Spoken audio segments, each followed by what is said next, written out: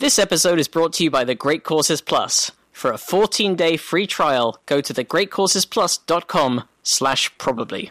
Probably Science.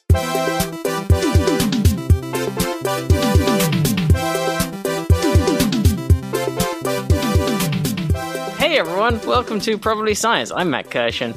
I'm Andy Wood. Hey Andy.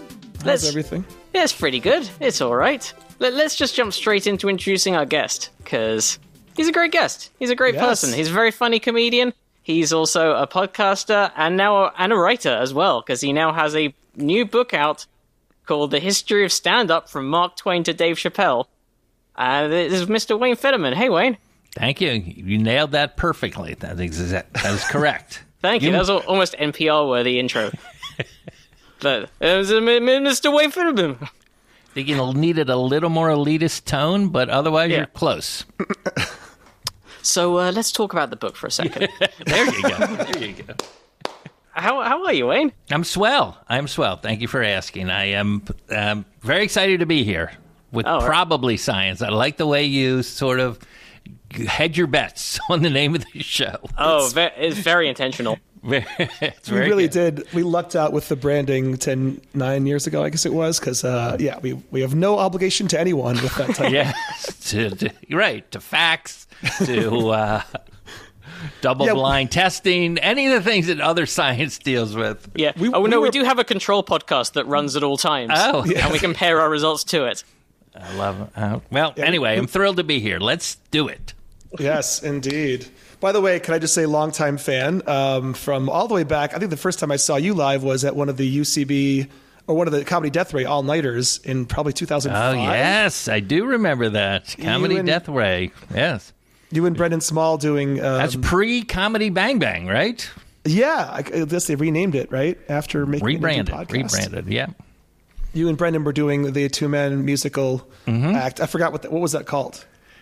Was there a name for it? I don't know if we had a name for that act, but we had something we had put together, and we did like a medley of songs, because he's a ridiculously talented musician, and I'm okay. As are you. Come on. No, not on his... No. I don't know if you're familiar with that guy, but he is really an incredible musician. So I'm good, but not like that. Yeah. On ukulele and keys, and what else do you play? I play drums as well. Damn. Yeah, and bass guitar. Okay, now it's too much. Now you have to no, stop. but it's believe me, it's all the same really once you kind of quarter notes, eighth notes, dotted eighth notes. There's a lot to it. I guess it is kind of probably science a little bit. Right. Well, I mean, I am now a guitarist first, but then when you pick up ukulele after knowing guitar, you could find some pretty quick shortcuts that make it an easier ride, certainly. Yeah. I don't want to brag, but I'm sort of a ukulele innovator back in the 80s, maybe when you were a kid or before you were born. I electrified my ukulele and was one of the first to do that, and that was my my big closer. I would play Jimi Hendrix. Electrified it as a prank? No, it wasn't exactly. It was like you shake hands with the electric ukulele, and I was able to take the... All right, Matt. I see what's going on here. So, yes, I was able to take the signal and put it into a Marshall amplifier and then play some heavy metal stuff. Oh, nice. I'm actually staring at an electric uke now, so maybe you were the innovator behind the one that I'm not. And I've actually performed at international ukulele festivals, including one in England. Matt, you might be familiar with that little country. Oh. I've heard of it. Yeah. I've been watching some Netflix shows from there. Yeah, of course. Very popular. Where in England was this festival? It was in, I'm going to mispronounce it, Cheltenham? Something like that. Cheltenham? That's it. Okay, cool. Thanks for letting me hang out there for a little bit, even though I'm sure you knew right away what I was talking about. It took me a second. So many there's also and shires. There's Chesham. There's no, it wasn't. There's Caterham. There's a few things it could have been. Okay, all right. Well, anyway, it was a blast, and then I spent a few days in London. I did stand up there, and I love Great Britain. I like also that you brand it as great. It's right in the name. And what's interesting is when I spoke to a lot of your British citizens, they're all about not being brash and not being, what's the word for it, like bombastic about themselves. So it's interesting that Great Britain is in the name, because they told me about that they kind of look down on people that are like, do the American, like, look at me. They do and they don't. And also Britain, like, will really, it's almost competitive self-deprecation. Right. Yeah. And I guess you have to, like, overly self-deprecate to prove how great you are. Yep. So you brand it as great, and then you're actually super humble, kind of like we call ourselves United, and then we're just completely a mess and divided. It's whatever so the opposite branding of whatever your country is. Well, I say opposite branding. I love it. That's our next podcast. Probably opposite country branding. Probably the opposite branding. So what do we need to talk about today? Why am I here? Well, before we get into the stories, we like to ask our guests always, what, if anything, is your background in science? And that has ranged from classes you liked or hated at school, to blowing stuff up in the woods with your friends, to I did a full doctorate in organic chemistry. Okay, so this is my connection to science. I would say I'm relatively interested in science, was very good at it. I took... Besides, I was a bit of a pyro. I don't know if I was quite a maniac, but I was certainly an enthusiast as a young child. Like, I was fascinated by fire. Maybe could have accidentally burned things down. I didn't, but like I was into it. Like, this is incredible. And then I took a class in 9th grade. I went to school in Florida, so that's where I went to high school. In a place, unfortunately, the most maybe racially insensitive name for a city. It's called Plantation, Florida. That's where I'm from. I wish I was making it up. So, and to make it worse, I'm from like the less progressive part. I'm from South Plantation High. That was the name of the school. I'm from the south part of a place called Plantation. Yeah. Anyway, 9th grade, I'll never forget it, Introductory to Physical Science. Are you familiar with this class? Something along its lines. I'm sure we've all experienced. I'm not, but I can guess vaguely at what it is. Yeah, so I took that class, and then I took biology, and then I took chemistry, and that was it. Those are the 3 science classes I took. And they're the 3 biggies. Did rather well in all of them. Learned about the Bunsen burner, learned about a graduated cylinder, learned about, testing your results and then giving it to somebody else. So they, blind testing and, And I would say also at that time, and this is not funny, but I also joined the forensics teams, which sounds like I'm dusting for fingerprints, but it's not. What is it? Forensics was speech and debate. They called it forensics back there. And I have no idea. One of your listeners can tell me why they call it that. Yeah. And I wonder if it did just come from... What is the... Because the word forensics meaning things like DNA testing and fingerprint dusting, that's probably a fairly modern usage of a word that's been around for a while. So maybe... I like this. This is probably language right now. But no one knows.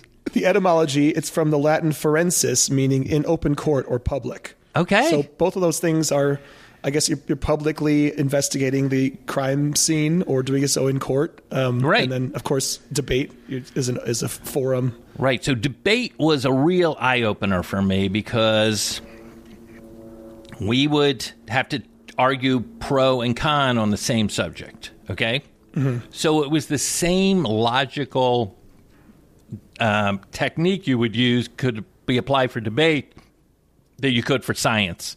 So I really enjoyed that.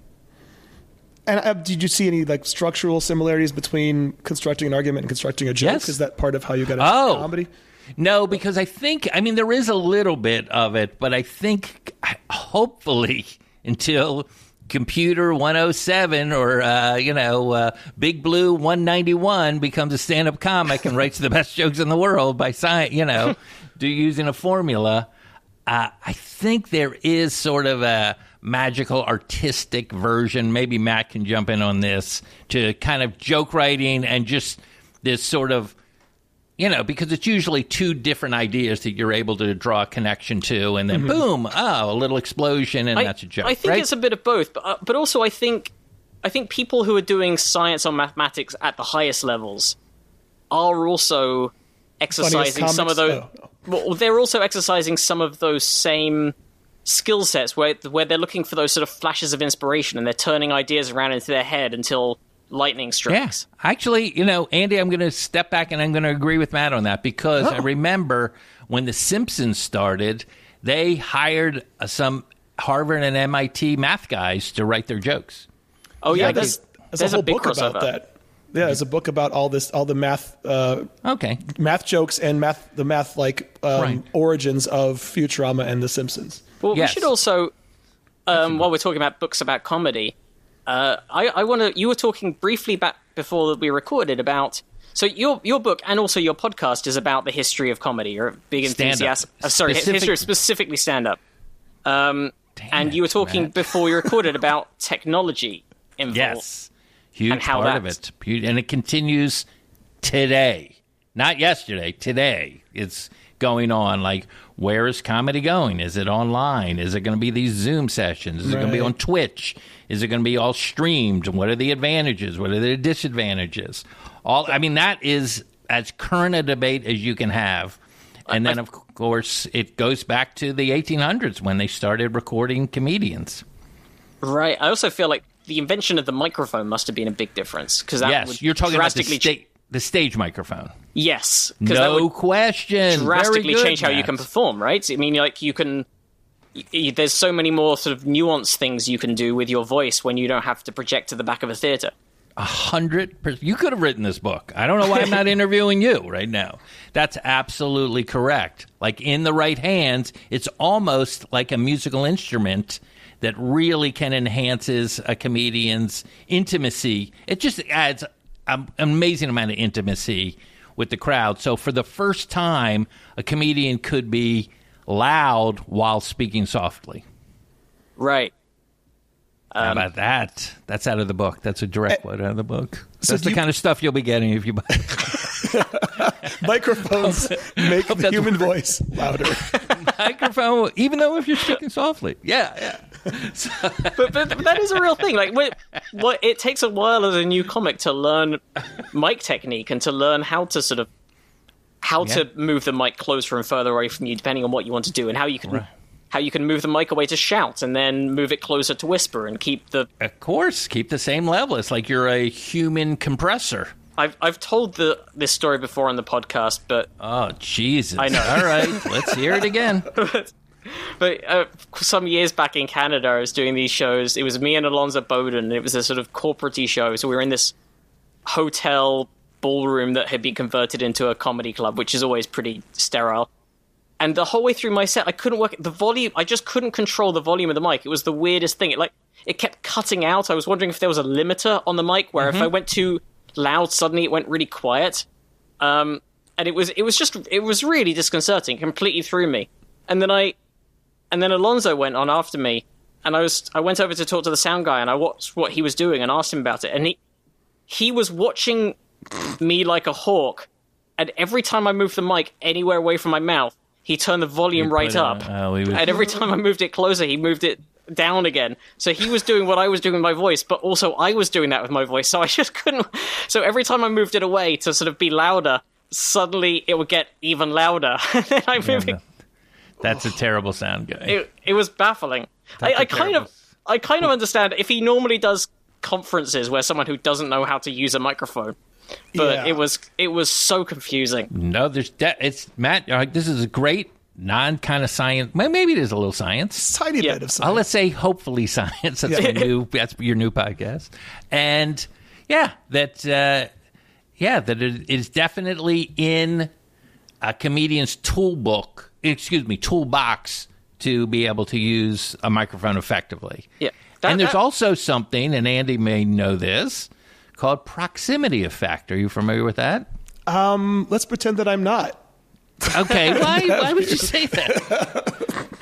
No, I'm not sure exactly what you mean by that. I could make guesses, but I'd rather hear proximity, because it's not only when you get your voice closer to the... Wow, we are really deep diving here. It's not only when you get your voice closer to the microphone that it gets louder, it also adds more low end. I will demonstrate right now. As I get closer to the microphone, you can hear, even though I'm speaking, that it has a different EQ on it. It has a different... range. Right, So- yeah. Your voice so is it- more rounded and bassy the closer you get. Yeah. So that's called the proximity effect. I guess I didn't. I thought you were going to talk about a psychological phenomenon of audiences responding to a joke better if they're no. close to the. Oh, I No. see. But that was it was almost like trying to drive a car without realizing that someone had somehow connected the wheel up so that it goes the opposite way to the steering wheel. Like it was just Yeah, like no. doing That that, was yeah. stupid. That guy was stupid. Yeah. Was stupid. What did you said it was in Canada, right? It was in Canada. It was in Yeah, northern okay. Ontario. Okay. I think it was either Thunder Bay or North Bay, Ontario. I can't remember which town. Let's blame Canada for that. Yeah, let's. But so Wayne, you consider Mark Twain a pre-microphone comedian, I'm assuming, Yes. to be a stand-up comic in, Yes, in I the do. Yes, I traditional do. sense. Did he perform? Did he orate? Oh my goodness, yeah. And didn't know this was actually, part of there's his a thing. guy that's right before Mark Twain named Artemus Ward, who Mark Twain saw perform and was mouth was agape, like, oh, he wrote about this guy quite a bit. And Artemus Ward, some historians call him the first stand-up, even though there's people kind of doing stand-up comedy, but there was something called the Lyceum Circuit in the mid-1800s. And this was, theaters would book a person, and they would talk about biology. They would talk about Greek literature. They would talk about American history. They would talk, it was basically like a TED Talk. Okay. Or, like a master class. And so this is before there was, so we had a growing middle class in this country, and people wanted to get educated. So there was this whole circuit. And because he had written he had a reputation as a funny writer, created this character called Artemus Ward. His real name, believe it or not, is Charles Brown. Yeah, Charlie Brown. Mm-hmm. And anyway, Artemus Ward, he would go up on stage and talk about anything but the topic of the lecture. So it was a total misdirect the whole time, and people were rolling, and he could charge $1 a person and became famous for these Artemus Ward tours that went all across the United States. And That's a proper comedy bit. Like yes. I mean, that's exactly. You would happily see that at a UCB show today or whatever. Just sort of someone advertising a serious talk on an issue and then never getting to the topic. Of course, yeah. That was his whole. It was all a misdirect, right? Yeah. So it was, So that's how it kind of started, and this is before vaudeville or any of that stuff. Right. And then and then Mark Twain saw him. Now Twain was already a funny after dinner speaker, but he was like, oh, I can make money doing this. And Twain, I don't know if you know what happened. He lost a lot of money trying to self-publish his own books. I didn't know that. Oh, yeah.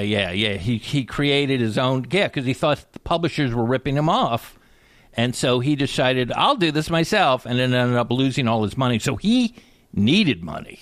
Mm-hmm. So he started touring, and it was a huge sensation.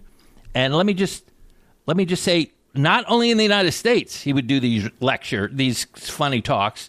England, Australia, Italy, Germany, New Zealand, South Africa, Austria. Wow. India, Hungary. I mean, insane. And I also, in the book, I list just like his December 1869 tour dates and where he worked. He was in the United States for this. Uh-huh. So it's like the Brooklyn Library Society on the 1st. An opera house in Poughkeepsie on the 3rd, a church on the 6th, the Academy of Music on the 7th, like the whole thing. So he was touring, making a lot of bank, and obviously once a year we give the Mark Twain Prize to like the chief comedian in the United States, right? And a lot of stand-ups have received it. So he still is like sort of in the zeitgeist a little bit more than just Huck Finn. Yeah, I guess when I think of him performing live, I just think of Hal Holbrook, and then I assume that was not a recreation of a thing he did, and that he was just a writer. But I forget, or maybe never knew that he was so known for live performance. Yes, yeah, incredibly. And can I just circle back a little to Artemus? I know you don't care about him as much. No, it's as very Mark interesting. Twain, but Artemus goes to England, right? And there's a place called the Egyptian Hall in the Piccadilly, and He's selling out there and gets tuberculosis and dies. Oh, That's it. as Never one returns. did. Yeah. Thank you, Matt. Thanks for that. I guess man, I'm sorry. Is it from? I guess it's like kind of damp over there. I'm not sure. what's Artemis going on. could still be going today if he hadn't visited London. We hadn't finished him off.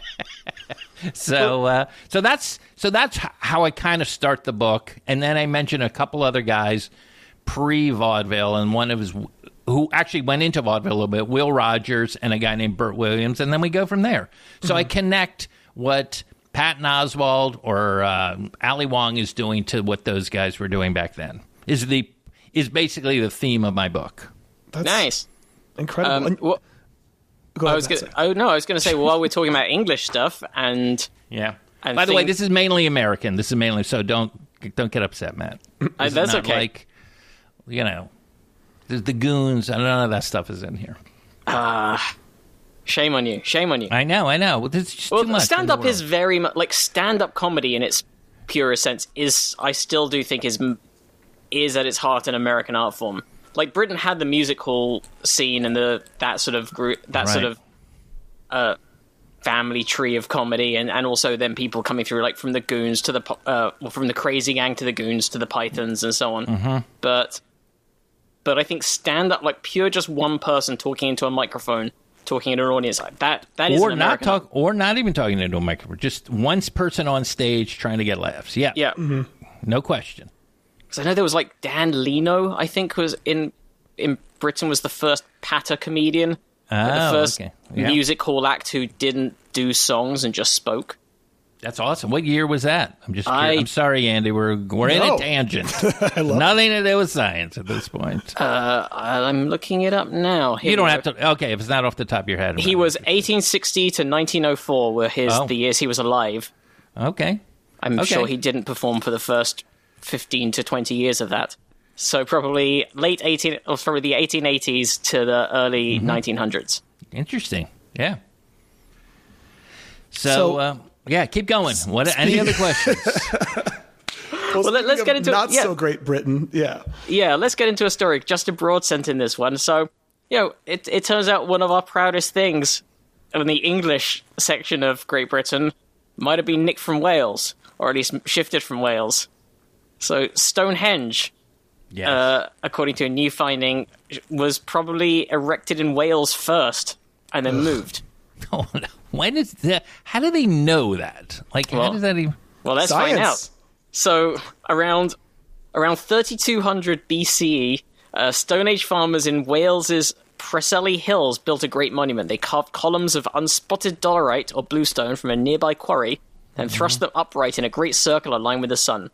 Exactly what the circle meant to them remains a mystery, but new research reveals that several centuries later, their descendants took down many of the giant stones and hauled them 200 kilometers, that's about 140 miles, to the Salisbury Plain, where they created what's still the world's most iconic prehistoric stone monument, Stonehenge. That's amazing. So this new paper's authors make, quote, a very good argument that Stonehenge is a dismantled stone circle from Wales, says Alison Sheridan, a curator and emerita at the National Museum of Scotland, who's not part of the study. Alison said they dealt with very tricky data but came up with a brilliant hypothesis. So researchers had already traced Stonehenge's slabs of bluestone to the west coast of Wales. They'd even identified some of the quarries where the stones were extracted more than 5,000 years ago. But radiocarbon dating showed a puzzling gap of several centuries between activity at the bluestone quarries and the earliest construction of Stonehenge. Oh, I see. Right? Researchers wondered whether the distinctive 2 to 3 meter tall bluestones had been used to build other stone circles first and then moved to Stonehenge later. They're clearly not spending 200 years slowly moving them across the landscape, says University of Southampton archaeologist Joshua Pollard, who's one of the co-authors. It always seemed likely they were dismantling existing monuments. Wow. So it's about carbon dating is the science, right? Yeah, and filling in the gap. So these researchers, they're led by University College London archaeologist Michael Pearson. They searched for ritual structures in the Preseli region that might have provided the stones and the blueprint for Stonehenge.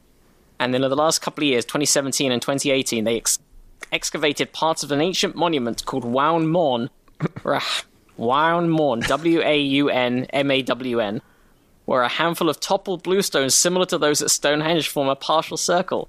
The excavations revealed distinctive socket-shaped pits where other stones had once stood. Oh, yeah. Look at that. Connecting the dots between the empty sockets and the toppled bluestones at one more. They still exist, the sockets that they took Yeah, the isn't that stones crazy? from? Apparently, yeah. Does that sound credible to you? That's heavy rock. I don't know. Yeah, I could see if someone hadn't built over that land that could have remained intact, or at least Through rain, through weather, through anything, it would be like, oh, and this is where they stole that rock from. And still, you can still see the divot. after 5,000 years. Yeah. Yeah. You know, Christ comes along. There's a thing. There's the Crusades. A lot happens, but still somehow the little divot over here remained, and you feel like that's credible. Yeah, and we can also see that this place is where a sofa once was because it's faded more around the outline of it. I mean, I can understand it in 30 years, maybe even 100 years, but that there was a divot in the ground. All right. I'm a little skeptical, which is what is supposedly the backbone of good science. That's true. That's true. So the researchers sketched out a circle 110 meters across, which is the same dimensions as the outer earthen ditch that was part of Stonehenge's original layout. Right. Apparently, the ritual center was rearranged multiple times over its 1,000-year lifespan. I didn't know that either. I thought it was just in one place. Yeah. And like at Stonehenge, the circle's entrance was oriented towards sunrise on the midsummer solstice. So the team then measured the last time sediments inside the socket holes, here we go, had been exposed to light using... So there are sediments. So basically, like, it looks different to the rest of the soil around it. Look, it's possible. It's possible. And it's probably what happened. It's probably what happened. To be able to prove that just based on scent. All right, maybe. I mean, I'd like to talk to a geologist about that. Right. We can. We've probably got some geologists Can you listening get to a this. You can write in. geologist? Yeah, send me. I'm on Twitter. Yeah, find Wayne Fetterman. I'm at Fetterman. Oh, you're at Fetterman without the Wayne bit. Yeah. They also radiocarbon dated charcoal found inside the pits. Okay, they used something called optically stimulated luminescence to see what had been exposed to light. And they estimated that the missing stones were erected between 3400 and 3200 BCE, and then removed 300 or 400 years later, around the same time that the first construction at Stonehenge began. All right. We're quite confident. Yeah, the timings match up. We're quite confident that the reasons they came down is that they've gone to Stonehenge. I mean, they're working within time frames of hundreds of years, so it's not quite like... on Tuesday it was gone, and then on Thursday it was Stonehenge was built. But... Right. So just so I'm clear about this is like over 3,000 years before Christ shows up, right? Yes. And then so we've a good, had another 5,000 plus years ago. Yeah, and then we've had another 2,021 years since he came along, right? Yeah. Mm-hmm. Interesting. Okay, so that's a good hunk of time. Yeah, so we're talking a good sort of somewhere between like 5,500, just under 5,500 years ago is when it was built in Wales, and then around 5,000 years ago was when it disappeared from Wales and reappeared in the southwest of England. Right. Which is, you said 200 kilometers? Approximately that, yeah. Well, it kind of, I mean, I don't know. I don't know if it makes sense, but they're just saying that kind of stone wasn't in England at that time. Is that basically it? Or no, just that they figured out where they and then they figured out where there was stone like that, and it wasn't that far away. It was a couple hundred miles away, right? Thereabouts. I'm not sure I was slightly wrong with the conversion. It's about 125 miles. Oh, it's only 125 miles. Well, then and how that's do you a bit less. think, are there horse-drawn carrot? Like, how would they get 125 miles? Like, I'm not familiar with what was going on 3,000 years before. I'm just familiar with Christ's life and on. That's it. That's where I start history at zero. I don't do the minus years. I think there's like a lot of debate about that, and also about building the pyramids and about moving the statues at Easter Island.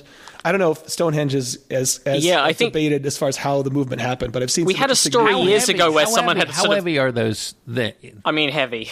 Okay, I know. I was looking more for a number than just heavy. Here we go. How 25 tons is the average stone in Stonehenge. 25 tons each, about.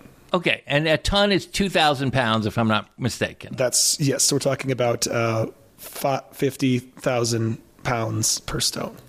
on the average. Moving 125 miles. Yeah. Yeah. So it says in this article, researchers say the dismantling of one Morn and the rise of Stonehenge could have been part of a larger migration from the Preseli Hills to Salisbury Plain. Keyword could. Keep going. Human and animal remains found at Stonehenge have chemical signatures suggesting their early years were spent on the Welsh coast. We've got regular contact between the two regions. I like the idea that they're migrating to the south west of England, and they're like, well, we've got to take our stones. Yeah. Right. That's the one thing we've got to pack. We'll take Grandma, Grandma's old nightie, because I remember her from that, and some great memories. Remember to take at least one change of clothes in your carry bag. Yeah. And then we'll pack the rest. And then that's the part of it to me. And again, I'm a stand-up comedian. I don't know what I'm talking about, but that seems a little. I would like to hear from someone who knew what transportation, the methods of transportation around that time, over 5,000 years ago, was that and is it hilly there, Matt? You're from that hood. I mean, they would have to go over some hills.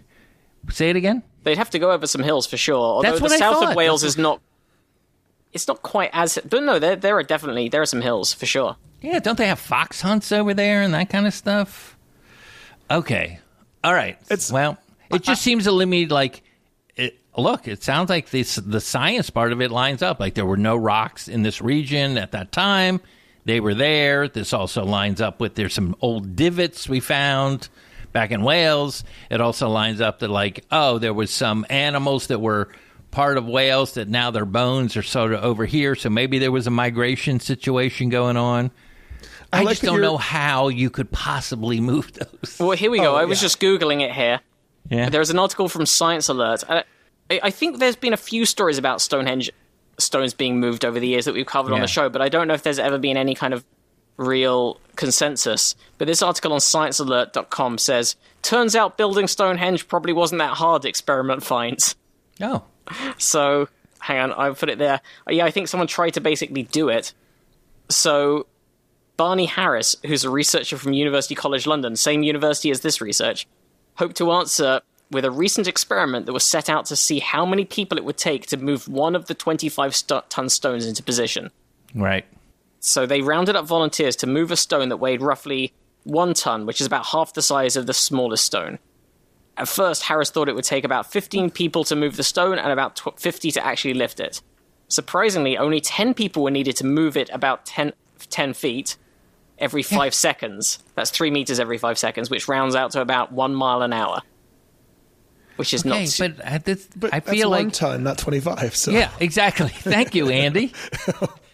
I think there's a big difference between those two. Yeah, 25 times. The difference almost. of being able to, besides specifically 25 times, and also the ability to walk 1 mile an hour with that stone on your back. Okay, so the method they use... First of all, how could you even carry it? Let me hear it. So here's what they do. They don't. There's no picking it up. It's sliding, and what they built a sledge system that works by placing logs on the ground. That and makes sense. Pulling the stone. Okay. And the stone also has logs attached to the bottom.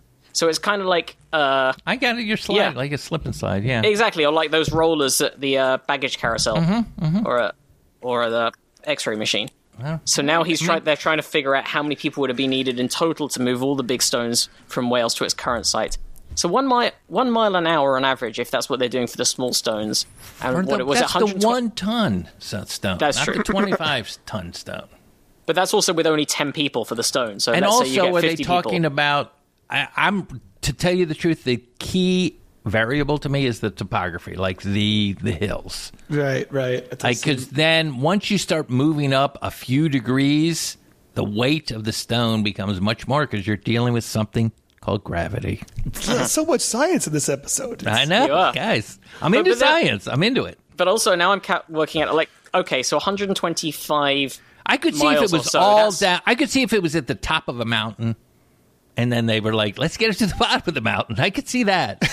That's one of the easier. That's one of the easier scenarios. workarounds.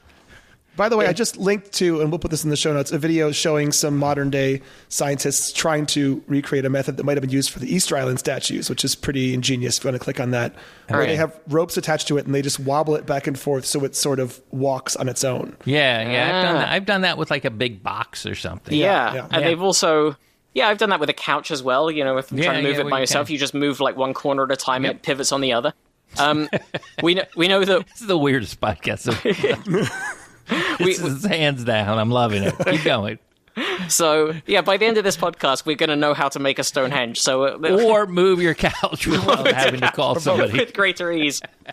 So, these Y-shaped sleighs have been found dating back to 2000 BC in Japan, which we know were used to move megaliths, it says in this article. Okay. And in India, they still use these sledges in pre-industrialized societies like the Maram Nagar in India to construct huge stone monuments. They still use that kind of sledge. What society was? Maram Nagar. And how do they describe them? It says pre-industrialized society. Pre-industrialized. But is that today? It said using it today. Yeah, I think there's some still pre-industrialized societies in India. Okay. I hate to say in India, but I have to. All right, keep going. Yeah. Well, so just to finish off the original story, it says, so the results add to an emerging picture of the Stonehenge's origins in a complex interconnected region centered on the Irish Sea that flourished in the 4th millennium BCE. People and ideas and objects were moving over long distances, and the movement clearly had to do with the way society expressed power, says Sheridan. Uprooting stones is a classic example.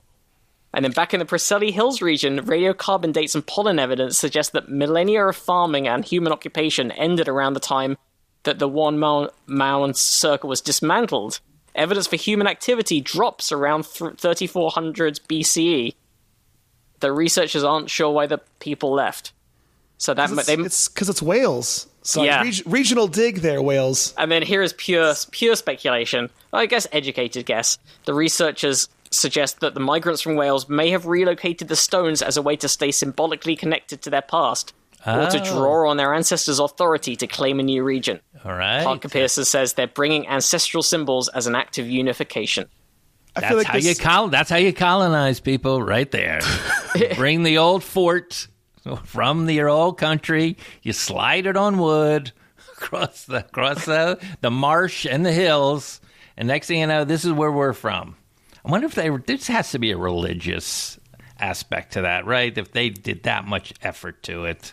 You'd think. I would think it would have to be for the gods. You would just think. Especially if they... to bring them good luck. They're like, hey, we're over in Britain now. Maybe we can sell some flowers on the corner. Maybe we can... Yeah. Well, I'm guessing back then there isn't... Everything's Eliza Doolittle for me. Well, there probably also wouldn't be... I don't think they delineate between sort of religion and ritual and just everyday life. Oh, you're probably... Yeah, I'm not an expert on that. But I would think there was something other than... This doesn't seem like Stonehenge was put up for shelter. Right. That's definitely not the case. Yeah, I think it was for like a higher, like, hey, we need crops to grow or something. Isn't it pretty clear that it has celestial origins, even if we don't know the exact... not origins, sunset, but like... Right. So, I mean, which I'm sure was involved in whatever early religious practices they had. Yeah, or just growing crops. Or maybe gathering. So once you have it, I've done that where I've moved and I brought something with me only because I had it, even though if I thought about it, I didn't even like that thing, but it just has to come with the move. Right. Was it 25 tons? It was but it was a cumbersome head. Like when I moved into the weird house in the valley where we used to record the podcast, Matt, I don't know if you remember that mirrored headboard that was in the house there. Oh, I remember it. Okay, guys, we don't have to go down memory lane here. This is uncomfortable. That he's familiar with your bedroom furniture. It was, you could see it from the backyard when we would... Oh, yeah, I'm sure. Sure, yeah. We recorded in there sometimes as well. We actually did. I forgot with Peter McGraw. Not for the podcast, but, just the general. Just recorded stuff in there. But I moved and I brought that with me, even though once I've moved it with me, I no longer have the excuse where I can be like, oh, it was here. I'm not the weirdo who puts a mirrored headboard into a bedroom. It's like, well, once you've moved it with you, then now it's a choice. You. Yeah. Have you ever read a book called Sapiens? Oh, no, I've heard great things about it. That's definitely one I've meant to. Yeah, that's you a my fan? recommend. That's my recommend. And if I could retain what he wrote in that amazing book, this would help that conversation. Yeah. But he was very good at like, okay, and this is when they started farming together, and this is when humans started cooperating and using money, and then this Mirrored and headboards. Yeah. and then got to mirror headboards and Shure microphones. He did the whole brief history of humans, I think is how he says it. Man, this Stonehenge thing is a conundrum, huh? Yeah, God, they had to work it all out with just, I don't know, just work it Whatever out they had themselves. 5,000 years ago. God, with very little access to knowledge on tap from hundreds, nay thousands of lectures taught by top lecturers in their field across just about every subject. It sounds like there's a service that these ancient Welsh stone cutters might have been able to use if they were alive today. Yeah, and they could have used either their Apple TV or their phone or their computer. They could have watched this on any of their interfaces available to them. They could have watched it while they were driving with the stones across the country. Right, yeah. Or listen to it. That is the Great Courses Plus, our sponsor. And I don't think there is a course that specifically tells you how to make a henge, but You there didn't will watch the How to Stonehenge course? You didn't see that? But there are definitely courses that will cover the physics and science principles involved in it, and also the history of that kind of thing. But yeah, we've got right now we're listening to The Joy of Science, which is basically covering every science subject ever in a very large lecture course. So definitely it's covering some of the physics principles, like Newtonian physics principles, some of the geology involved. It's got everything. And this course is taught by Dr. Robert Hazen as well, who has a master's in geology from MIT and his PhD from Harvard and postdoctoral work at Cambridge. Like, he's hit all the big places. Yeah, that's a pretty esteemed. As all the lecturers are very highly trained and highly capable as lecturers, which is why they're selected. So if you want to learn about, as we've said, you can't say literally any subject, but most of the time when we've thought of something obscure and then searched in the Great Courses Plus library, we've found something on that subject. I've just found a Tai Chi course. So now I can learn Tai Chi without doing it in the park with everyone watching. Tai Chi is the one where you pretend like you're holding a magical orb, kind of, right? Yeah, that's exactly it. Is that the one? Yeah, it's sort of like doing the Hadouken Street Fighter move. Yeah. Without an actual glowing blue ball. And then you imprison someone in your labyrinth. It's all there. You can learn every single one of these skills. And again, we have this great deal where you can get a 14-day unlimited access trial. So anything that you're interested in their library, you can give it a shot. You can watch it or listen to it or both. If you go Nothing to the to lose. Yeah. Go to thegreatcoursesplus.com/probably. And again, 14 days, zero risk, and a world of knowledge to gain. So that's thegreatcoursesplus.com/probably. There's a story I wanted to do, but it's behind a New Scientist paywall. But there's a whole okay, so before we recorded, I looked on New Scientist, and there's a story that says, the headline is, "Physicist finally worked out why ice is slippery after 150 years." I presume that means they worked it out after 150 years rather than why ice after 150 years is slippery. Correct. It was a little ambiguous. So I was like, okay, well, I'll see if it's written up anywhere else, and I just Googled the name, and the only other link I could find, I'm pretty sure this website isn't doing its own original research. Because firstly, it references back to the New Scientist story. This is newstechnologyworld.com, and the wording is, "Physicists lastly labored out why ice is slippery after 150 years." I think this is written by a computer. Weird translation, yeah. I think a computer wrote this. And also, if you look at, I don't know if you have the same stories in the sidebar that I do, if you click on the link, but one of them is, are you washing your intercourse toys sufficient? Okay. That's a good... Are you? Are you washing your intercourse toys sufficient? I don't think mine is ever sufficient. So, there we go. I will never know. We'll never know what the ice story is. Well, there's an article on Live Science or Live Science, depending how you like to say it, about this, but it's from 2018. So could this be from a different era of understanding why ice is slippery? I think it must be, because this is a new story on New Scientist. Right. It's not called 2 Years Old Scientist. No, of course. I have to say, of all the podcasts I've done, I might have done over 100. Never had as much reading of the internet on the website, on the podcast during the actual interview. Oh, pretty strap great, in. huh? There's more reading where that came from. I love it. It's just like, tune in, and young comedian, well, he won't riff. He will just read from the internet. Well, I mean, there's love it. riffing as well. No, that's true. That is true. Okay, keep going. But no more. I think now we're going to go into the speed round where we just read and you stay silent Yeah. I got it. could- I've for been the rest of talking the too show. much. But you do have to still stay on the line. I love it. I'm kidding. You don't have to stay silent. Do you want to learn about transparent wood that listener Ooh. Paul Muxworthy sent in? I'm very interested in transparent wood. You know Not how just you're because always complaining about how wood is opaque. Yeah. If it were just transparent, it would be perfect. But it's Yeah, that's why opacity. people have to mount mirrors into wood. That's true.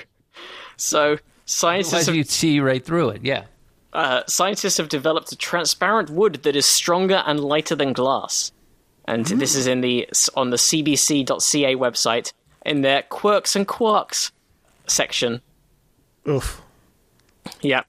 I don't know whether this comes under quirks or quarks. I'm going to guess this is a quirks story. Sure. But researchers at the University of Maryland have turned ordinary sheets of wood into transparent material that is nearly as clear as glass, but stronger and with better insulating properties, which could become an energy-efficient building material in the future. So wood's made of two basic ingredients, cellulose, which are tiny fibers, and lignin, which bonds those fibers together to give it strength. Uh-huh. So if you tear a paper towel in half and look closely on the edges, you'll see the little cellulose fibers sticking up. And lignin is like a glue-like material that bonds the fibers together, a bit like the plastic resin in fiberglass or carbon fiber. Yeah. Yeah. So the lignin also contains molecules called chromophores, which gives the wood its brown color and prevents light from passing through. But, Yeah. So lignin is your issue. right. Like, lignin is your big problem. Early attempt... Blocking the light. Yeah. It's just fucking lignin. Early attempts to make transparent wood involved removing the lignin, but that involved hazardous chemicals, high temperatures, and a lot of time, making the product expensive and somewhat brittle. The new technique is so cheap and easy, it could literally be done in a backyard. Can you make my fence Andy, you have a see-through backyard. finally? I'm staring at some very opaque wood in said backyard that I wish were transparent. Yeah, give me a clear fence. So here's what you got to do. You got to start with a plank of wood. Okay. They started with a plank of wood like about 1 meter long and 1 millimeter thick. So that's quite a thin. That's a thin plank of wood. Yeah. It's very thin, 1 millimeter. The scientists simply brushed on a solution of hydrogen peroxide using an ordinary paintbrush. Mm-hmm. Well, you can get that from the chemist. Yeah, The I pharmacy. gargle with that. Sometimes I gargle with that. All right. Yeah. We'll spit it out onto some wood, and you could I be know. achieving two different things.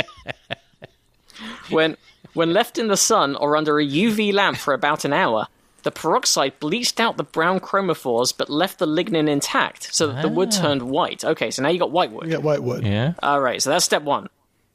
Step one's white wood. Yeah. Next, they infused the wood with a tough, transparent epoxy designed for marine use, which filled in the spaces and pores in the wood and then hardened. And that made the white wood transparent. Oh, that's interesting. So you You could... have to brush on the... Okay.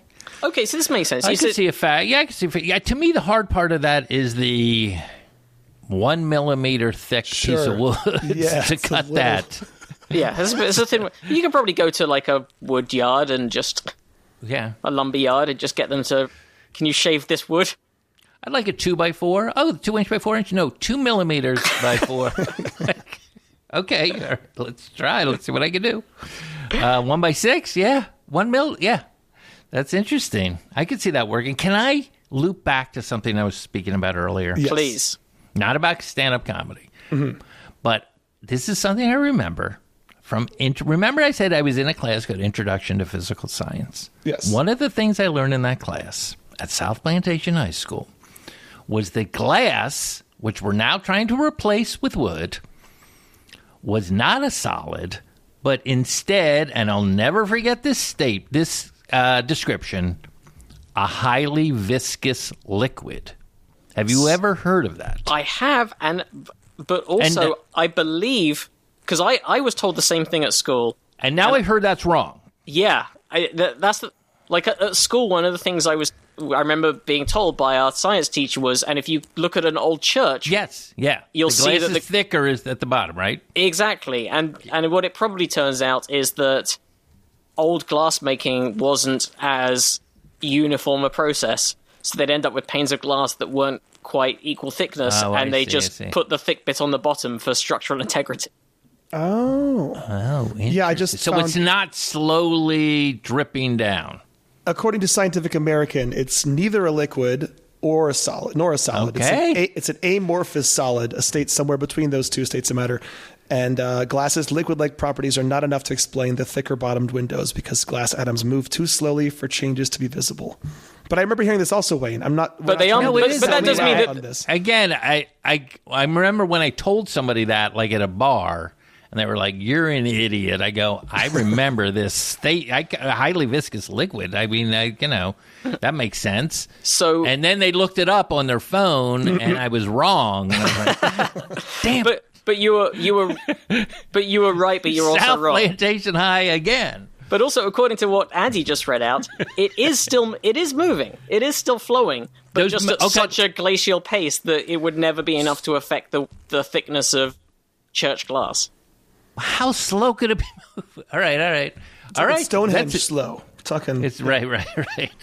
By the way, are you guys watching Blown Away on Netflix? I Of course don't I'm even not. know what it is. I don't know what you're talking about. Glass blowing competition shows. Oh, I have heard people talking about this. Those usually aren't my thing, but this, for one thing, it's just very soothing to watch. But the first episode of the new season, I highly recommend it, if only for the reveal. It's one of the funniest. One of these things is not like the other. When they show all 10 contestants work, there's one of them that is just All right.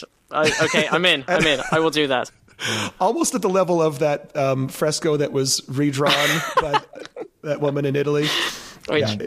I do love that every time there's a new story like that now, about 10 different listeners will send me in. Like, have you seen this? It's the best. Yeah. I still think, I don't think comedy can get more perfect than that. Yeah, it's The- pretty. the- That or the badly taxidermied Bad taxidermy wolf as well, but or it's lion. Yeah, yeah, but I think it's because it's entirely her attitude. It's the fact that she was so confused as to why people weren't grateful. it's a little bit like, to be honest, Artemis Ward, right? About being cockily wrong about something. Like it's being very reliable. It is.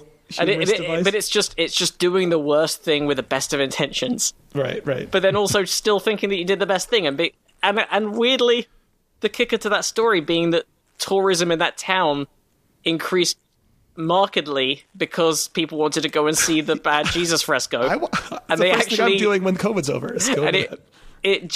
it actually increased, like it rejuvenated the finances of that town and that church. So she did do a good job. Yeah, and it wasn't even a famous thing she destroyed, so it didn't. No, matter it for wasn't like longevity. it wasn't like a classic by one of the masters. It was just, your average Jesus painting on a wall that got turned into something quite special. Yeah, So this article says you can see a similar effect to the transparency of the wood by so the way a paper towel goes translucent when it gets wet. Yep, I have seen that. So that's Not clear. It's like you couldn't. Yeah, all right. so yeah, it's not perfectly translucent, but if you've got a white paper towel on a patterned surface and you drop some water on it, you will be able to see the pattern through it. No question. No question. And so the epoxy in the wood does an even better job than the light. So the light passes through the water when the paper towel is translucent. That's what's happening. The water acts as a sort of conduit for the light. Right, so the epoxy becomes the water in this. Yeah, and it apparently does an even better job than water on a paper towel, allowing 90% of visible light to pass through. The result is a long piece of what looks like glass with the strength and flexibility of wood. I hope that's the future. Yeah, That and would be amazing. Because as a I'm tired of looking through highly viscous liquid. I'm sick of it. exactly. But it does say it could be used for building, but also questions why someone would want to live in a transparent house. But theoretically, it could be scaled up to larger. Right. And maybe this is one of those, you could live in a glass house and still people could throw stones and it wouldn't be a problem. It'd be fine. It's fine. Stone-proof glass house. Yeah, exactly. But it would be more resistant to accidental breakage. The clear wood is lighter than glass with better insulating properties. So less energy probably to heat. Also less energy possibly to manufacture the clear woods because there are none of the high temperatures involved in melting glass. What about sound? Is it more of a sound buffer? Do they talk about that? Oh, I don't know. But it does say that many different types of woods, from balsa to oak, can be made transparent with this method. And it doesn't matter whether it's cut along the grain or against it. So so you could have transparent wooden walls made of this stuff. It could be load-bearing glass. I know, but it just seems like when I think of like a big plate glass window or something in front of a store, like that would be a big tree to get that kind of maybe not. Well, maybe also, I don't know whether... When I think of big pieces of plywood, of course. Or chipboard, if it works for that, maybe. Oh, you mean, because chipboard is they take the wood that's already been... And sort of glue it together. I don't know whether... I don't know if that would work, yeah. It is also, and again, as a student of the history of comedy, it might really... It's the history of stand-up. Get it right. Sorry, yeah. So this isn't. So I think you'd be safe on the stand-up front because it's not really stand-up. The moving a pane of glass slowly across a road industry. Yeah. Right? Well, actually, to bring it back to the history of stand-up more directly, is it Woody Allen who said, "If it bends, it's funny. If it breaks, it's not funny"? He didn't say that, but one of his characters in the movie did. Yeah.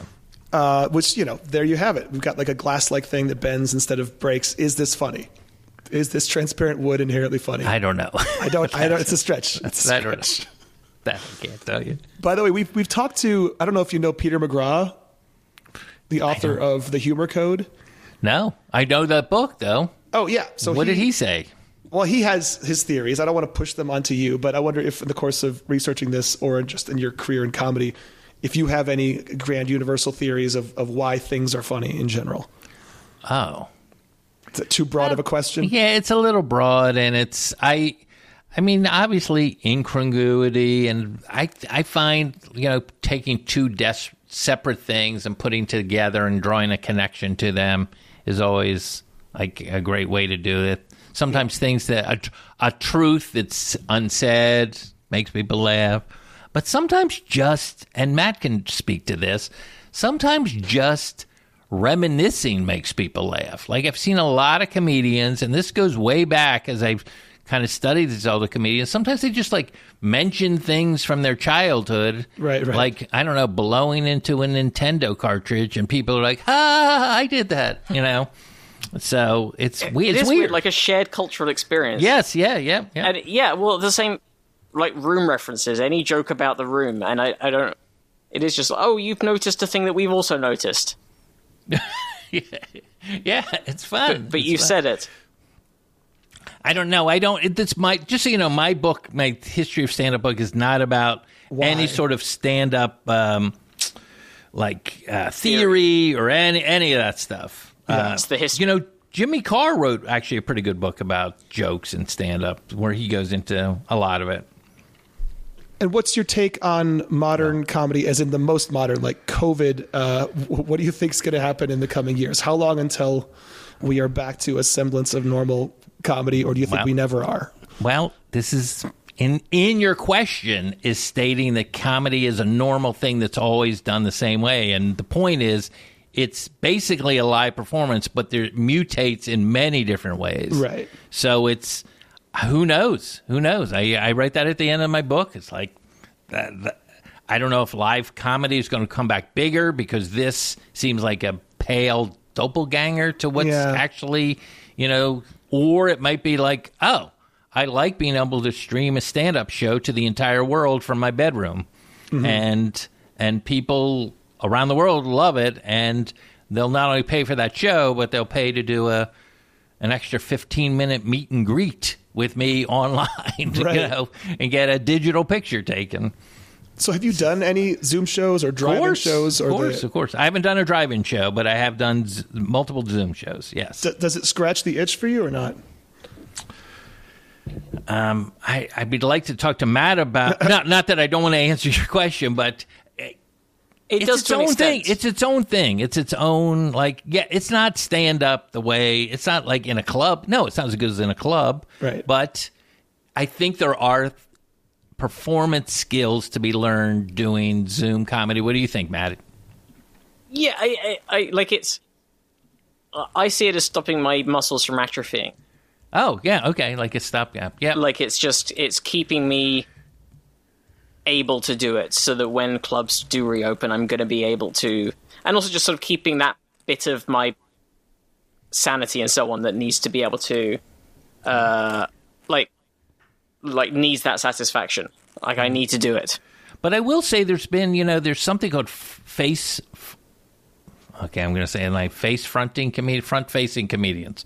That's it, front-facing comedians who were like, they don't even work clubs. They just sort of do little monologues into their phone straight and then send them out, and they're doing fine. So, yeah, they were perfectly set. Yeah, say it again? They were perfectly set for a pandemic. Yeah, so they're like, oh, this is something that's accelerated the online part of comedy.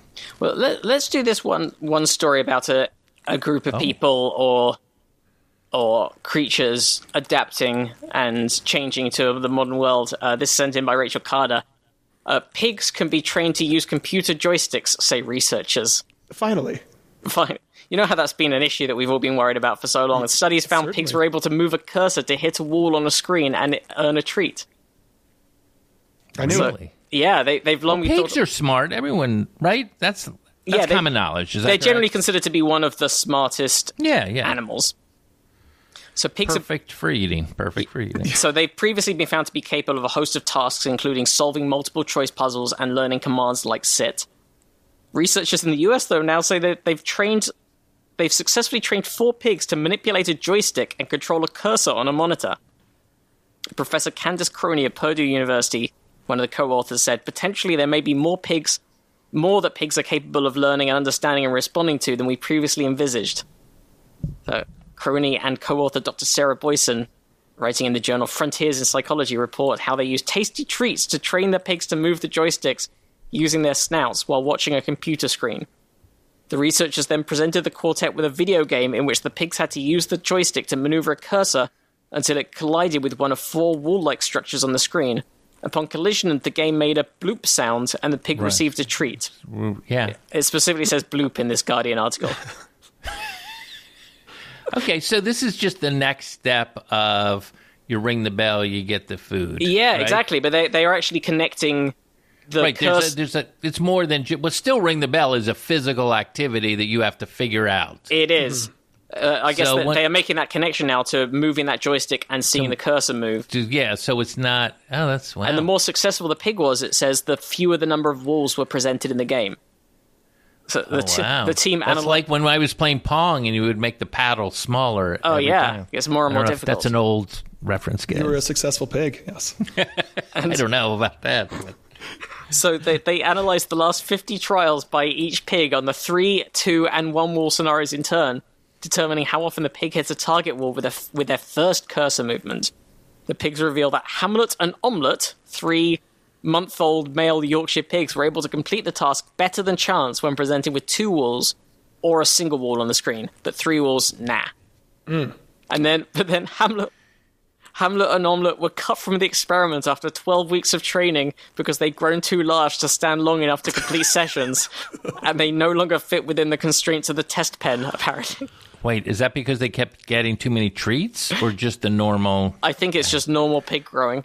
Normal, yeah. Omelette, that would be normal. Like his brother, he also was growing at that rate. Okay. Yeah, because it wasn't an issue for Ebony and Ivory, to a 2-year-old male Panapinto micro pigs who had 15 months of training and testing, and they both did better than Chance when presented with 3 walls or 1 wall, but only Ivory did better than Chance in the 2-wall condition. I don't understand how there are different wall difficulties between the different breeds of pig. That's confusing. So wait, so Ebony is not as good as Ivory? No, I think Ebony and yes, Ivory won that one, which that's an uncomfortable way around. That's uncomfortable in this era. So The researchers say that the pigs achieved the level of success they did on a task that was significantly outside their normal frame of reference is in itself remarkable and indicative of their behavioral and cognitive flexibility. Yep. And they said, yeah, encouragement from the pig's trainer seemed as important as treats, if not more so, in spurring the animals on. Oh, okay. You have to control for that. You got to have we got to control for the equal owner. amounts of training encouragement. It does say here, though, that they didn't do as well as the monkeys. The pigs did well, but non-human primates like the rhesus monkeys beat them.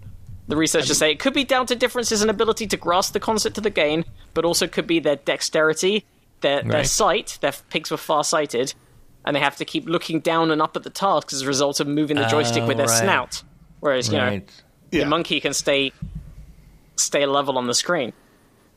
So they suggest maybe that touch screens rather than joysticks might prove valuable in further probing the porcine cognitive capabilities. Well done there. Oh, well done, Guardian, there, with that little bit of writing. Well done, Nicola Davis. That made me laugh. Thank you, guys. Thanks, Guardian. That made me laugh. I'm always going to vote simian over porcine. Like, there's no way they're ever going to beat the monkeys if that's what they're hoping to do. You're just never going to... you just need to look at one video of a monkey riding a pig to know where the power lies. Sure, yeah. It's undeniable power gulf there. Oh, my God. All right, guys, that was good. That was definitely good. I take back the reading the internet. Okay. That was very entertaining. Let an omelet outgrowing their pen because of too much Mountain Dew Code Red as well. You should have controlled for that. Well, that does seem like a good time to wrap things up as well, to start to bring things to a close. But we should have another plug for, Wayne, where can our listeners find you and also where your book is? Well, my book is not even released yet. This is early. It comes out the Ides of March, a little nod to somebody named Billy Shakespeare. And you can pre-order it, though, on certain websites, yes, like on Amazon and some other booksellers. So yes, you can do it on Amazon. You can pre-order it, and it'll be whisked to you electronically on the 15th, and there's also going to be a paperback version, and believe it or not, recorded with this very microphone I'm using right now. Ooh. I'm going to be doing an Audible version. Ooh. Both Audible and on Audible. Well, get those pre-orders in, because that way you want the pre-orders so you spike in the charts on day one. Oh, you do? Okay. Well, so it doesn't matter. I'm not really... The chart isn't as interesting to me as telling this incredible story of this art form and we're in the middle of who knows what's going to happen. But it's definitely an inflection point, and it's still in the grand scheme of things compared to other art forms. What a crazy thing to get to be alive in such a new one, such a short amount of time to have been around, and also the elements that make for a great stand-up club. And Matt, you may disagree with this, but I'd love to hear your thoughts. Well, and Andy as well from your stand-up days. Yeah. And Andy as well. Yeah. Is inside, in closed quarters, lots of packed room. Oh, yeah. People laughing out loud, expelling whatever comes out of your mouth when you laugh. Everything that makes a comedy room good or bad is the exact opposite of what you want now in COVID times. Or also... High ceilings awful for comedy. Low ceilings great. Low ceilings awful for transmission of diseases. Yes. Close to the stage, closely packed in together. Great. Weapons-grade gas masks, obviously the antithesis of comedy. Yeah. Right. So the way I put it was more that all of these elements that make great comedy also make great ways to transmit aerial viruses. Yeah. Like they're the exact same list. Yep. It's going to be a while. Everything that we hate, guys. Everything that we normally run a mile from, like open-air gigs. Right. Exactly. All the things that are the worst. We're like, bring it on. That's so... I don't know. I mean, we were in the middle of a comedy boom, and... Wait, Andy, you did stand-up. Did we do sets together? I don't think that I've officially retired. It's been a minute. I don't know if we ever did. I'm sure at some point. Oh, okay. I'm sorry. I apologize. No, don't. Listen, I don't take it as a point of pride that I've ever done that. So right. Okay. All right. Yeah. No. But everyone was wondering because we were in this comedy boom, which we were calling the internet comedy boom because it was bolstered by exactly what's happening right here. Podcasts. Yeah. And that's the one thing YouTube that's safe videos. from it. Yeah. And all of this kind of bolstered. Suddenly you could tour and it would help you, and Twitter and your number of followers could get you booked. Although less so these days, but yeah, Twitter at one time, sure. Yes, yeah. Twitter at one time definitely was a thing, but so now I don't know. Are we in a is this the start of a post stand-up comedy world? Yeah, it's either podcasting or you got to do like an Andrew Schultz style thing. Would you say it front facing? Yeah, stare down the camera and give a monologue, I guess. Yeah, So who knows? Matt, what do you think? Matt, you want to just do stand-up in clubs? I think it'll come back. There will be a desire for it. It will be a bit different. Some of the clubs that we used to play won't exist anymore. Some of the comics we used to gig with won't be doing it anymore.